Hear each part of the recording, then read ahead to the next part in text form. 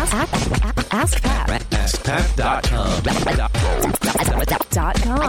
AskPat.com. Hey, what's up, everybody? Pat Flynn here, and welcome to episode 728 of Ask Pat. Thank you so much for joining me today. As always, I'm here to help you by answering your online business questions 5 days a week.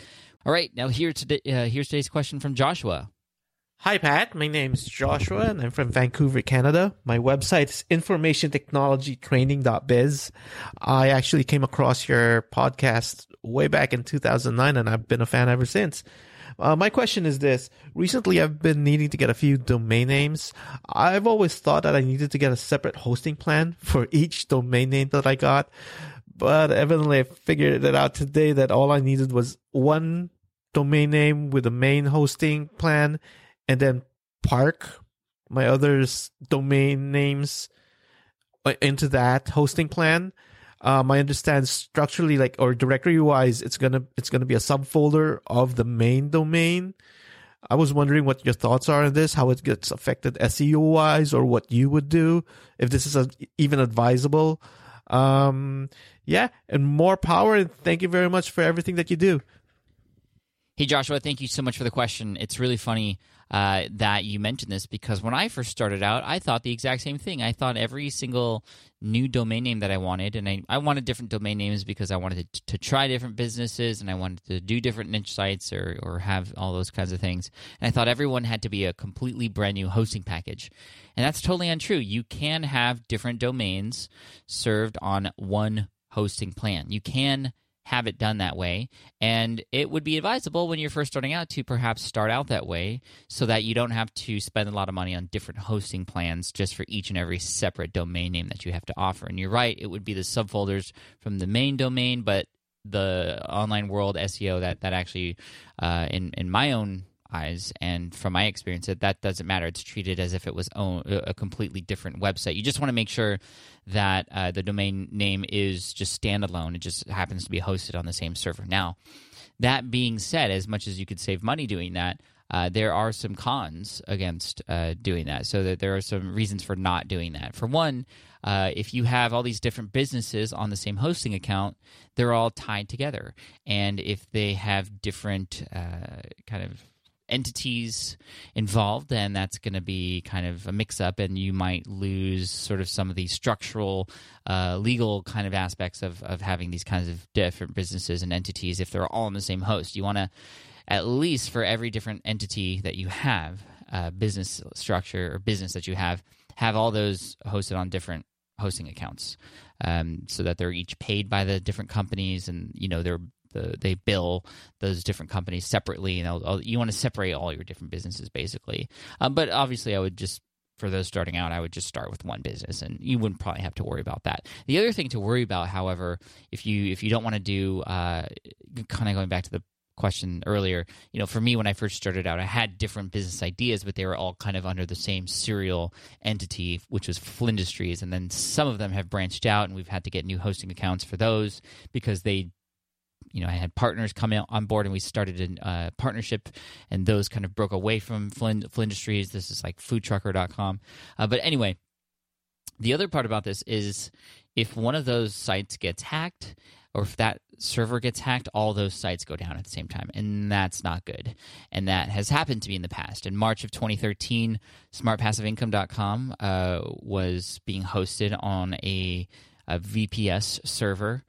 This was after I moved away from Bluehost. I started on Bluehost with Smart Passive Income and several other domains. I still have many domains on Smart Passive Income, on Bluehost. But I moved Smart Passive Income out of Bluehost because I just kind of outgrew it. It was growing so fast. I needed something that was just much faster and can hold all that traffic.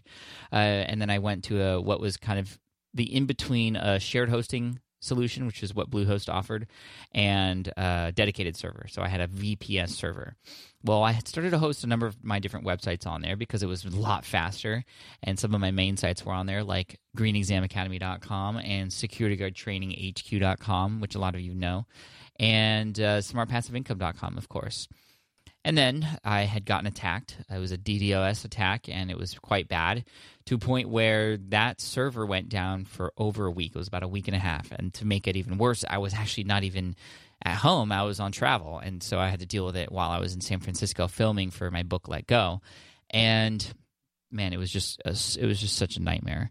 And all of those sites that I had just mentioned were down, and those were my top earning websites. And I had lost in about a week and a half an estimated earnings of over $15,000 in potential earnings that I had lost. And I actually recouped some of it through the insurance that I had because I was attacked, and the insurance did cover that. But it was still just a hassle, and I went off those servers. That was servant.net, SERVINT.net, and I know now that they've put in certain things into place because of that particular attack that to make sure that doesn't happen again. So I'm glad that other people aren't going to be affected in the same way I was because of what happened to me.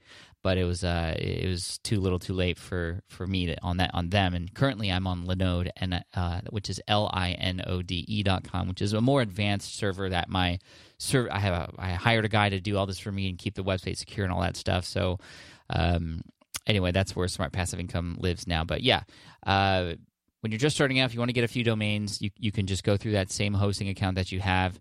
And I think if you're on Bluehost, for example, it's just $10 extra to include a new domain name on that particular hosting server that you have. And you can just hold them there for a while. You're able to move them around later if you'd like, but it's a little bit more complicated. But your server and host should help you do that once you want to start moving things around if you wanted to. But yeah, you can build different websites, and they can all live in the same server, and they will all look like completely different websites. And as far as from an SEO perspective, they'll be just treated as different websites too, in my experience. So hopefully that answers your question. Joshua, best of luck to you. Thank you, and I'm glad you're learning this lesson now instead of hundreds of domains down the road.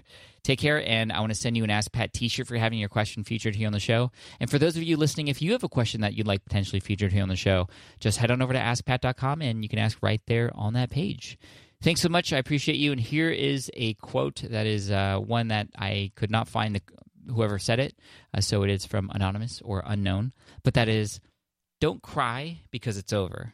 Smile because it happened. I love that. Thanks so much. Take care, and I'll see you in the next episode of Ask Pat. Bye.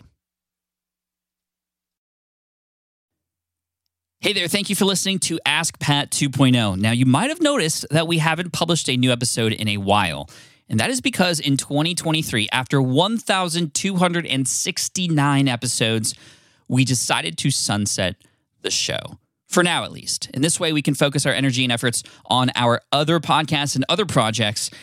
That being said, all 1,269 episodes are still live and downloadable, and the published dates may be old, but there are still a ton of questions I've answered on the show and people I've coached.